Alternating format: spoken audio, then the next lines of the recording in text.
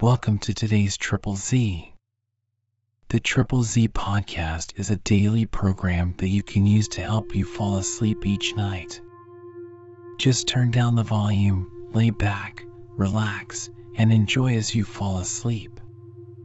Published in 1851, Moby Dick was based in part on author Herman Melville's own experiences on a whale ship. The novel tells the story of Ahab, the captain of a whaling vessel called the Pequod, who has a 3-year mission to collect and sell the valuable oil of whales at the behest of the ship's owners. If you enjoy our program, please be sure to write us a review on your podcast platform and share us with a friend. You both might sleep just a little better at night. Our website is Triple Z, that's 3zs.media. You can also like and share our content on Facebook or our Instagram account ZZZ Media Podcast. Music for today's episode was provided by the Sleep Channel on Spotify. Chapter 73. Stubb and Flask kill a right whale and then have a talk over him. It must be borne in mind that all this time we have a sperm whale's prodigious head hanging to the Pequod's side. But we must let it continue hanging there a while till we can get a chance to attend to it. For the present other matters press, and the best we can do now for the head is to pray heaven the tackles may hold. Now, during the past night and forenoon, the Pequod had gradually drifted into a sea, which, by its occasional patches of yellow brit, gave unusual tokens of the vicinity of right whales, a species of the leviathan that but few supposed to be at this particular time lurking anywhere near. And though all hands commonly disdained the capture of those inferior creatures, and though the Pequod was not commissioned to cruise for them at all, and though she had passed numbers of them near the crosets without lowering a boat, yet now that a sperm whale had been brought alongside and beheaded, to the surprise of all, the announcement was made that a right whale should be captured that day, if opportunity offered. Nor was this long wanting. Tall spouts were seen to leeward, and 2 boats, Stubbs and Flasks, were detached in pursuit. Pulling further and further away, they at last became almost invisible to the men at the masthead. But suddenly in the distance, they saw a great heap of tumultuous white water, and soon after news came from aloft that one or both the boats must be fast. An interval passed, and the boats were in plain sight, in the act of being dragged right towards the ship by the towing whale. South close did the monster come to the hull, that at first it seemed as if he meant malice, but suddenly going down in a maelstrom, within 3 rods of the planks, he wholly disappeared from view, as if diving under the keel. "Cut, cut," was the cry from the ship to the boats, which, for one instant, seemed on the point of being brought with a deadly dash against the vessel's side. But having plenty of line yet in the tubs, and the whale not sounding very rapidly, they paid out abundance of rope, and at the same time pulled with all their might so as to get ahead of the ship. For a few minutes the struggle was intensely critical, for while they still slacked out the tightened line in one direction, and still plied their oars in another, the contending strain threatened to take them under. But it was only a few feet advance they sought to gain. And they stuck to it till they did gain it, when instantly a swift tremor was felt running like lightning along the keel, as the strained line, scraping beneath the ship, suddenly rose to view under her bows, snapping and quivering, and so flinging off its drippings that the drops fell like bits of broken glass on the water, while the whale beyond also rose to sight, and once more the boats were free to fly. But the fagged whale abated his speed, and blindly altering his course, went round the stern of the ship, towing the 2 boats after him, so that they performed a complete circuit. Meantime, they hauled more and more upon their lines, till close flanking him on both sides, Stubb answered Flask with lance for lance, and thus round and round the Pequod the battle went, while the multitudes of sharks that had before swung round the sperm whale's body rushed to the fresh blood that was spilled, thirstily drinking at every new gash, as the eager Israelites did at the new bursting fountains that poured from the smitten rock. At last his spout grew thick, and with a frightful roll and vomit, he turned upon his back a corpse. While the two headsmen were engaged in making fast cords to his flukes, and in other ways getting the mass in readiness for towing, some conversation ensued between them. "I wonder what the old man wants with this lump of foul lard," said Stubb, not without some disgust at the thought of having to do with so ignoble a leviathan. "Wants with it?" said Flask, coiling some spare line in the boat's bow. "Did you never hear that the ship which but once has a sperm whale's head hoisted on her starboard side, and at the same time a right whale's on the larboard, did you never hear, Stubb, that that ship can never afterwards capsize?" "Why not?" "I don't know, but I heard that Gamboge ghost of a fella saying so, and he seems to know all about ship's charms. But I sometimes think he'll charm the ship to no good at last. I don't half like that chap, Stubb. Did you ever notice how that tusk of his is a sort of carved into a snake's head, Stubb? Sink him. I never look at him at all, but if ever I get a chance of a dark night, and he's standing hard by the bulwarks, and no one by, look down there, Flask, pointing into the sea with a peculiar motion of both hands. Flask, I take that Fedallah to be the devil in disguise. Do you believe that cock and bull story about his having been stowed away on board ship? He's the devil, I say. The reason why you don't see his tail is because he tucks it up out of sight. He carries it coiled away in his pocket, I guess. Blast him. Now that I think of it, he's always wanting oakum to stuff into the toes of his boots. He sleeps in his boots, don't he? He hasn't got any hammock, but I've seen him lay of nights in a coil of rigging. No doubt, and it's because of his cursed tail. He coils it down, do ye see, in the eye of the rigging. What's the old man have so much to do with him for? Striking up a swap or a bargain, I suppose. Bargain about what? Why, do ye see, the old man is hard bent after that white whale, and the devil there is trying to come round him and get him to swap away his silver watch, or his soul, or something of that sort, and then he'll surrender Moby Dick. Pooh! Stubb, you are skylarking. How can Fedallah do that? I don't know, Flask, but the devil is a curious chap, and a wicked one, I tell ye.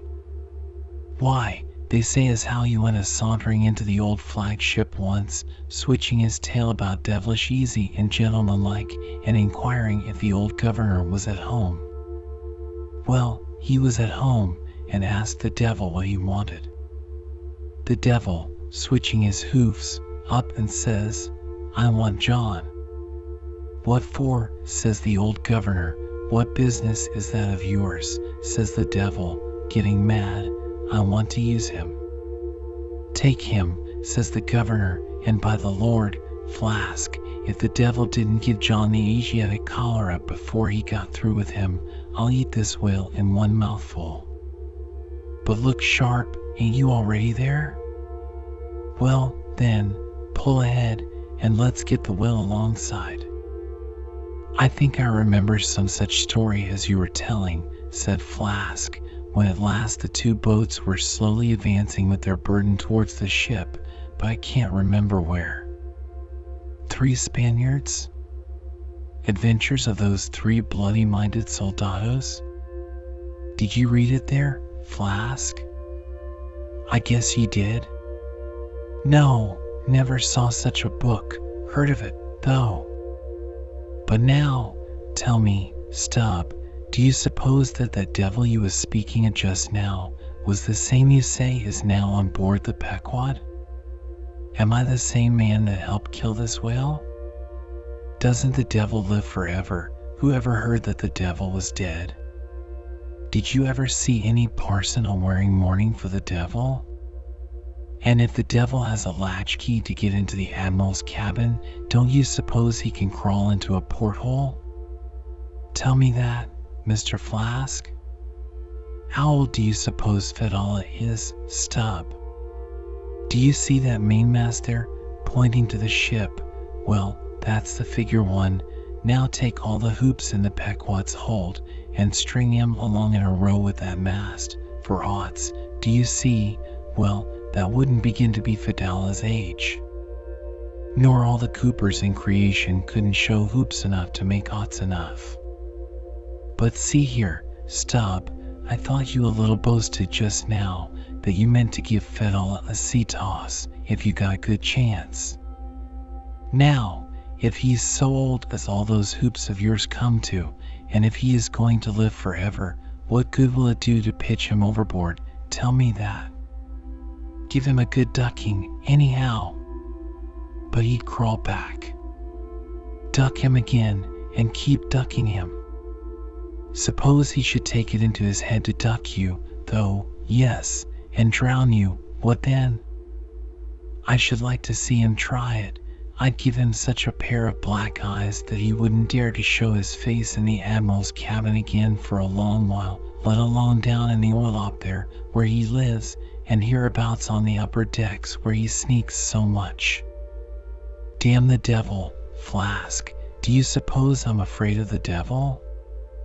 Who's afraid of him, except the old governor who dares and catch him and put him in double darbies, as he deserves, but lets him go about kidnapping people, aye, and signed a bond with him that all the people the devil kidnapped, he'd roast for him? There's a governor. Do you suppose Fedallah wants to kidnap Captain Ahab? Do I suppose it? You'll know it before long, Flask.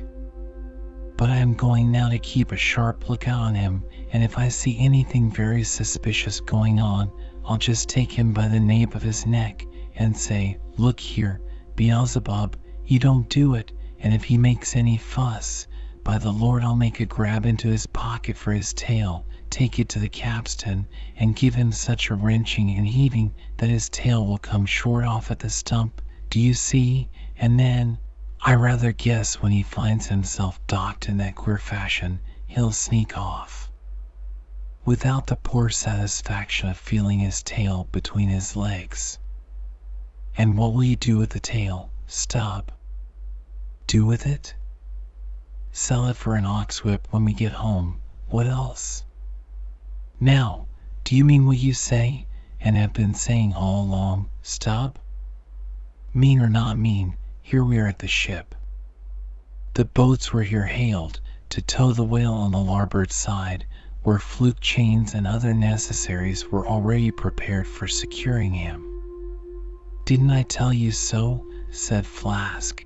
Yes, you'll soon see this right whale's head hoisted up opposite that Parmacetes. In good time, Flask's saying proved true. As before, the Pequod steeply leaned over towards the sperm whale's head. Now, by the counterpoise of both heads, she regained her even keel, though sorely strained, you may well believe. So, when on one side you hoist in Locke's head, you go over that way, but now, on the other side, hoist in Kant's and you come back again, but in very poor plight. Thus, some minds forever keep trimming boat. Oh, ye foolish! Throw all these thunderheads overboard, and then you will float light and light. In disposing of the body of a right whale, when brought alongside the ship, the same preliminary proceedings commonly take place as in the case of a sperm whale, only, in the latter instance, the head is cut off whole, but in the form of the lips and tongue are separately removed and hoisted on deck, with all the well-known black bone attached to what is called the crown piece. But nothing like this, in the present case, had been done. The carcasses of both whales had dropped astern, and the head-laden ship not a little resembled a mule carrying a pair of overburdening panniers. Meantime, Fedallah was calmly eyeing the right whale's head, and ever and anon glancing from the deep wrinkles there to the lines in his own hand. And Ahab chanced so to stand that the Parsee occupied his shadow, while if the Parsee's shadow was there at all, it seemed only to blend with and lengthen Ahab's. As the crew toiled on, Laplandish speculations were bandied among them concerning all these passing things. Chapter 74. The Sperm Whale's Head, Contrasted View. Here, now, are two great whales, laying their heads together. Let us join them, and lay together our own. Of the grand order of folio leviathans, the sperm whale and the right whale are by far the most noteworthy. They are the only whales regularly hunted by man. To the Nantucketer, they present the two extremes of all the known varieties of the whale.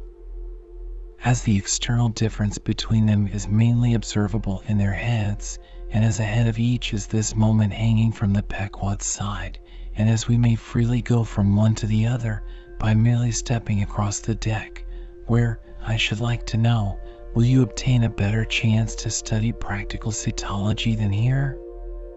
In the first place, you are struck by the general contrast between these heads. Both are massive enough in all conscience, but there is a certain mathematical symmetry in the sperm whales which the right whale sadly lacks. There is more character in the sperm whale's head. As you behold it, you involuntarily yield the immense superiority to him in point of pervading dignity. In the present instance, too, this dignity is heightened by the pepper and salt color of his head at the summit, giving token of advanced age and large experience. In short, he is what the fishermen technically call a gray-headed whale. Let us now note what is least dissimilar in these heads, namely, the two most important organs, the eye and the ear. Far back on the side of the head, and low down, near the angle of either whale's jaw, if you narrowly search, you will at last see a lashless eye, which you would fancy to be a young colt's eye, so out of all proportion is it to the magnitude of the head. Now, from this peculiar sideway position of the whale's eyes, it is plain that he can never see an object which is exactly ahead, no more than he can one exactly astern. In a word, the position of the whale's eyes corresponds to that of a man's ears, and you may fancy, for yourself, how it would fare with you did you sideways survey objects through your ears. You would find that you could only command some 30 degrees of vision in advance of the straight sideline of sight, and about 30 more behind it. If your bitterest foe were walking straight towards you, with dagger uplifted in broad day, you would not be able to see him any more than if he were stealing upon you from behind. In a word, you would have two backs, so to speak, but at the same time, also, two fronts, side fronts, for what is it that makes the front of a man? What, indeed, but his eyes? Moreover, while in most other animals that I can now think of, the eyes are so planted as imperceptibly to blend their visual power so as to produce one picture and not two to the brain, the peculiar position of the whale's eyes, effectually divided as they are by many cubic feet of solid head, which towers between them like a great mountain separating two lakes and valleys, this, of course, must wholly separate the impressions which each independent organ imparts. The whale, therefore, must see one distinct picture on this side, and another distinct picture on that side, while all between must be profound darkness and nothingness to him. Man may, in effect, be said to look out on the world from a sentry box with two joined sashes for his window. But with the whale, these two sashes are separately inserted, making two distinct windows, but sadly impairing the view. This peculiarity of the whale's eyes is a thing always to be borne in mind in the fishery, and to be remembered by the reader in some subsequent scenes. A curious and most puzzling question might be started concerning this visual matter as touching the Leviathan, but I must be content with a hint. So long as a man's eyes are open in the light, the act of seeing is involuntary, that is, he cannot then help mechanically seeing whatever objects are before him.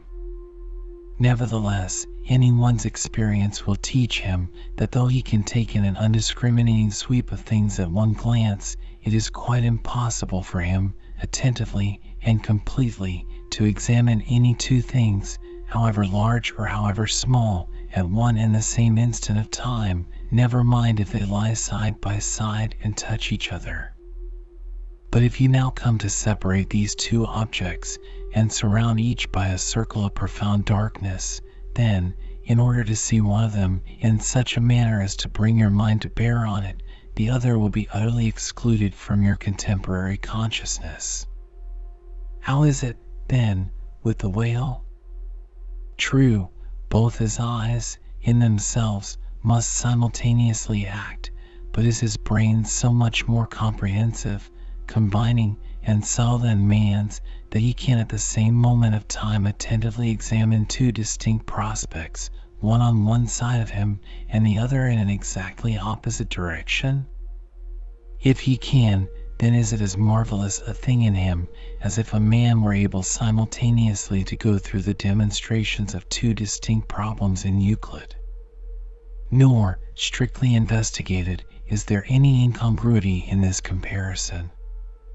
It may be but an idle whim, but it has always seemed to me that the extraordinary vacillations of movement displayed by some whales when beset by 3 or 4 boats, the timidity and liability to queer frights so common to such whales, I think that all this indirectly proceeds from the helpless perplexity of volition in which their divided and diametrically opposite powers of vision must involve them.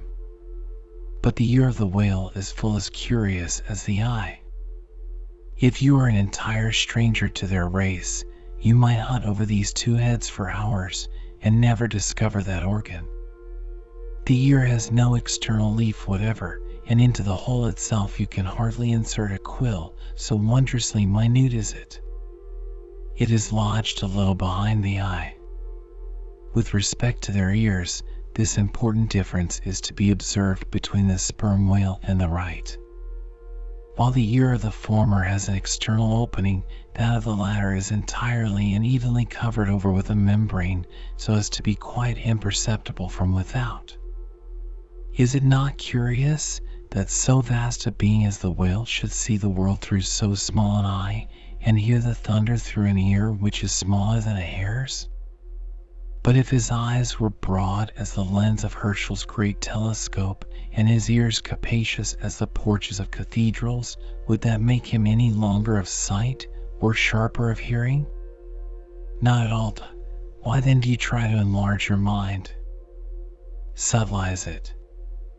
Let us now, with whatever levers and steam engines we have at hand, cant over the sperm whale's head, so that it may lie bottom up, then, ascending by a ladder to the summit, have a peep down the mouth, and were it not that the body is now completely separated from it, with a lantern we might descend into the great Kentucky mammoth cave of his stomach. But let us hold on here by this tooth, and look about us where we are. What a really beautiful and chaste-looking mouth! From floor to ceiling, lined, or rather papered with a glistening white membrane, glossy as bridal satins.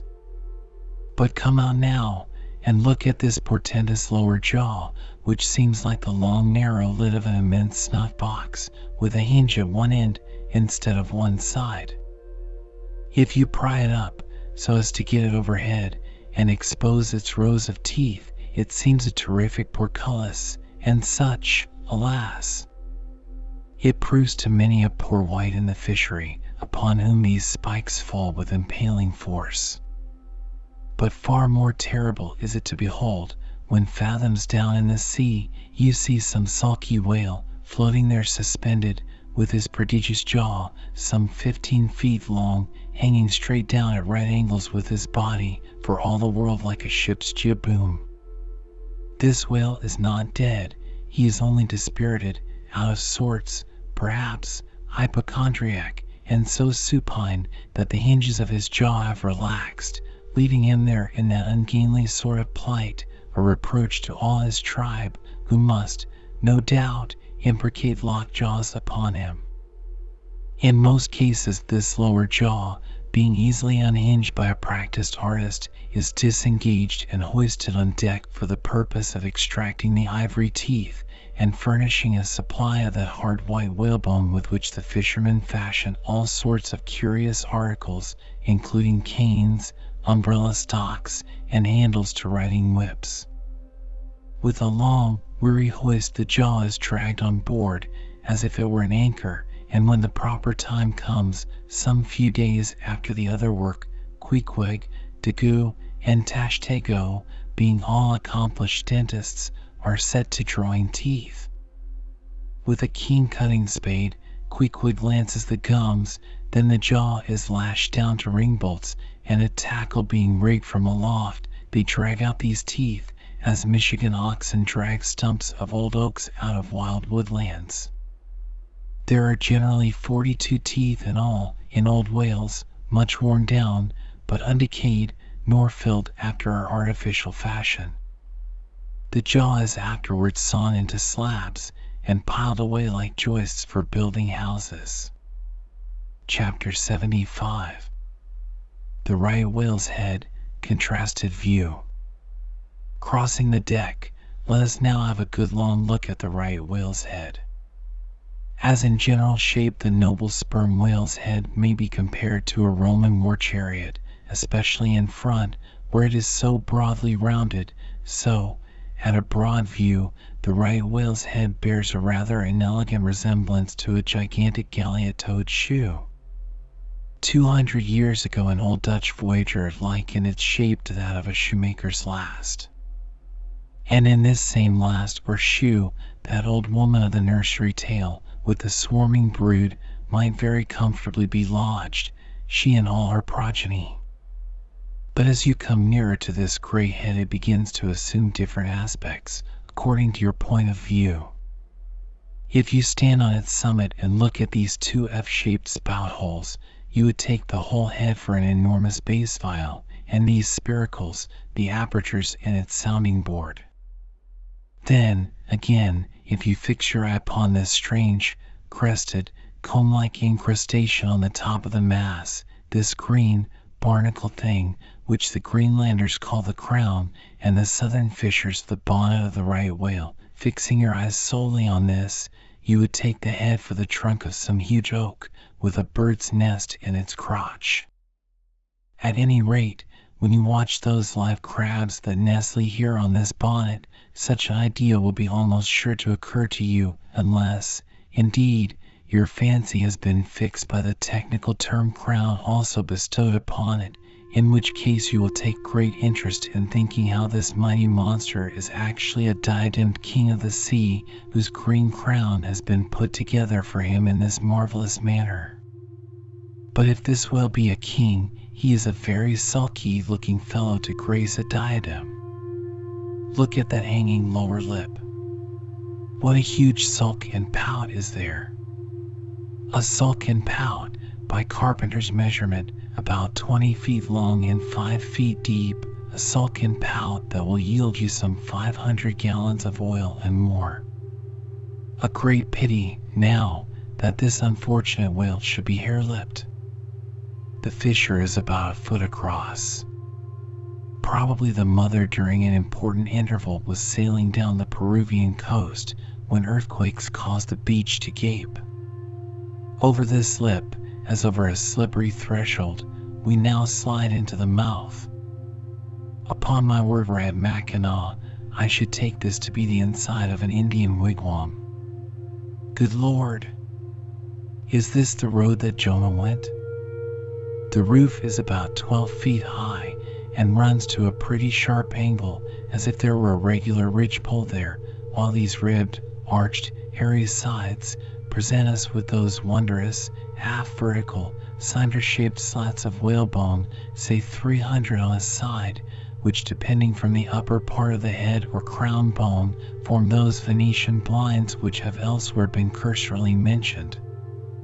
The edges of these bones are fringed with hairy fibers, through which the right whale strains the water, and in whose intricacies he retains the small fish. When open-mouthed he goes through the seas of brit in feeding time. In the central blinds of bone, as they stand in their natural order, there are certain curious marks, curves, hollows, and ridges, whereby some whalemen calculate the creature's age as the age of an oak by its circular rings. Though the certainty of this criterion is far from demonstrable, yet it has the savor of analogical probability. At any rate, if we yield to it, we must grant a far greater age to the right whale than at first glance will seem reasonable. In old times, there seem to have prevailed the most curious fancies concerning these blinds. One voyager in Purchas calls them the wondrous whiskers inside of the whale's mouth, another, hog's bristles. A third old gentleman in Hakluyt uses the following elegant language: there are about 250 fins growing on each side of his upper chop, which arch over his tongue on each side of his mouth. This reminds us that the right whale really has a sort of whisker, or rather a mustache, consisting of a few scattered white hairs on the upper part of the outer end of the lower jaw. Sometimes these tufts impart a rather brigandish expression to his otherwise solemn countenance. As everyone knows, these same hog's bristles, fins, whiskers, blinds, or whatever you please, furnish to the ladies their busks and other stiffening contrivances. But in this particular, the demand has long been on the decline. It was in Queen Anne's time that the bone was in its glory, the farthingale being then all the fashion. And as those ancient dames moved about gaily, though in the jaws of the whale, as you may say, even so, in a shower, with the like thoughtlessness, do we nowadays fly under the same jaws for protection, the umbrella being a tent spread over the same bone. But now forget all about blinds and whiskers for a moment, and, standing in the right whale's mouth, look around you afresh. Seeing all these colonnades of bones so methodically ranged about, would you not think you were inside the great Harlem organ and gazing upon its thousand pipes? For a carpet to the organ we have a rug of the softest turkey, the tongue, which is glued, as it were, to the floor of the mouth. It is very fat and tender, and apt to tear in pieces in hoisting it on deck. This particular tongue now before us, at a passing glance I should say it was a six-barreler, that is, it will yield you about that amount of oil. Ere this, you must have plainly seen the truth of what I started with, that the sperm whale and the right whale have almost entirely different heads. To sum up, then, in the right whales there is no great well of sperm, no ivory teeth at all, no long, slender mandible of a lower jaw like the sperm whales. Nor in the sperm whale are there any of those blinds of bone, no huge lower lip, and scarcely anything of a tongue. Again, the right whale has two external spout holes, the sperm whale only one. Look your last, now, on these venerable hooded heads, while they yet lie together, for one will soon sink unrecorded in the sea, the other will not be very long in following. Can you catch the expression of the sperm whales there? It is the same he died with, only some of the longer wrinkles in the forehead seem now faded away. I think his broad brow to be full of a prairie-like placidity, born of a speculative indifference as to death. But mark the other head's expression. See that amazing lower lip, pressed by accident against the vessel's side, so as firmly to embrace the jaw. Does not this whole head seem to speak of an enormous practical resolution in facing death? This right whale I take to have been a Stoic, the sperm whale a Platonian who might have taken up Spinoza in his latter years. Chapter 76.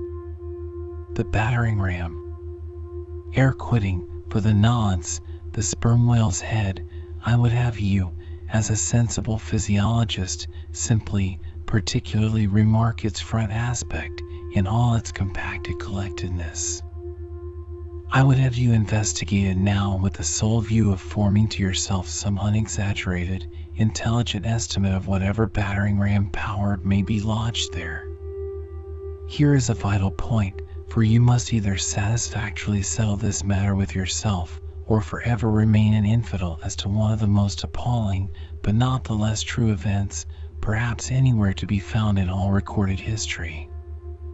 You observe that in the ordinary swimming position of the sperm whale, the front of his head presents an almost wholly vertical plane to the water. You observe that the lower part of that front slopes considerably backwards, so as to furnish more of a retreat for the long socket which receives the boom-like lower jaw. You observe that the mouth is entirely under the head, much in the same way, indeed, as though your own mouth were entirely under your chin. Moreover, you observe that the whale has no external nose, and that what nose he has, his spout hole, is on the top of his head. You observe that his eyes and ears are at the sides of his head, nearly 1/3 of his entire length from the front. Wherefore, you must now have perceived that the front of the sperm whale's head is a dead, blind wall, without a single organ or tender prominence of any sort whatsoever. Furthermore, you are now to consider that only in the extreme, lower, backward sloping part of the front of the head is there the slightest vestige of bone, and not till you get near 20 feet from the forehead do you come to the full cranial development. So that this whole enormous boneless mass is as one wad. Finally, though, as will soon be revealed, its contents partly comprise the most delicate oil, yet you are now to be apprised of the nature of the substance which so impregnably invests all that apparent effeminacy. In some previous place I have described to you how the blubber wraps the body of the whale as the rind wraps an orange. Just so with the head, but with this difference, about the head this envelope, though not so thick, is of a boneless toughness, inestimable by any man who has not handled it. The severest pointed harpoon, the sharpest lance darted by the strongest human arm, impotently rebounds from it. It is as though the forehead of the sperm whale were paved with horses' hoofs. I do not think that any sensation lurks in it. Bethink yourself also of another thing. When two large, loaded Indiamen chance to crowd and crush towards each other in the docks, what do the sailors do? They do not suspend between them, at the point of coming contact, any merely hard substance, like iron or wood. No, they hold there a large, round wad of tow and cork, enveloped in the thickest and toughest of oxhide. That bravely and uninjured takes the jam which would have snapped all their oaken handspikes and iron crowbars. By itself this sufficiently illustrates the obvious fact I drive at. But supplementary to this, it has hypothetically occurred to me that as ordinary fish possess what is called a swimming bladder in them, capable, at will, of distension or contraction, and as the sperm whale, as far as I know, has no such provision in him, considering, too, the otherwise inexplicable manner in which he now depresses his head altogether beneath the surface, and anon swims with it high elevated out of the water, considering the unobstructed elasticity of its envelope, considering the unique interior of his head, it has hypothetically occurred to me, I say, that those mystical long-celled honeycombs there may possibly have some hitherto unknown and unsuspected connection with the outer air, so as to be susceptible to atmospheric distension and contraction. If this be so, fancy the irresistibleness of that might, to which the most impalpable and destructive of all elements contributes. Now, mark. Unerringly impelling this dead, impregnable, uninjurable wall, and this most buoyant thing within, there swims behind it all a mass of tremendous life, only to be adequately estimated as piled wood is by the cord, and all obedient to one volition as the smallest insect.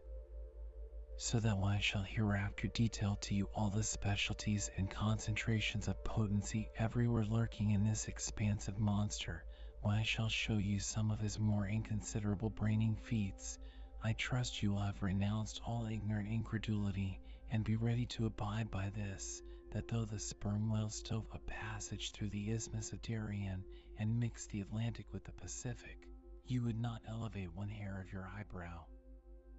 For unless you own the whale, you are but a provincial and sentimentalist in truth. But clear truth is a thing for salamander giants only to encounter. How small the chances for the provincials then? What befell the weakling youth lifting the dread goddess's veil at Lais?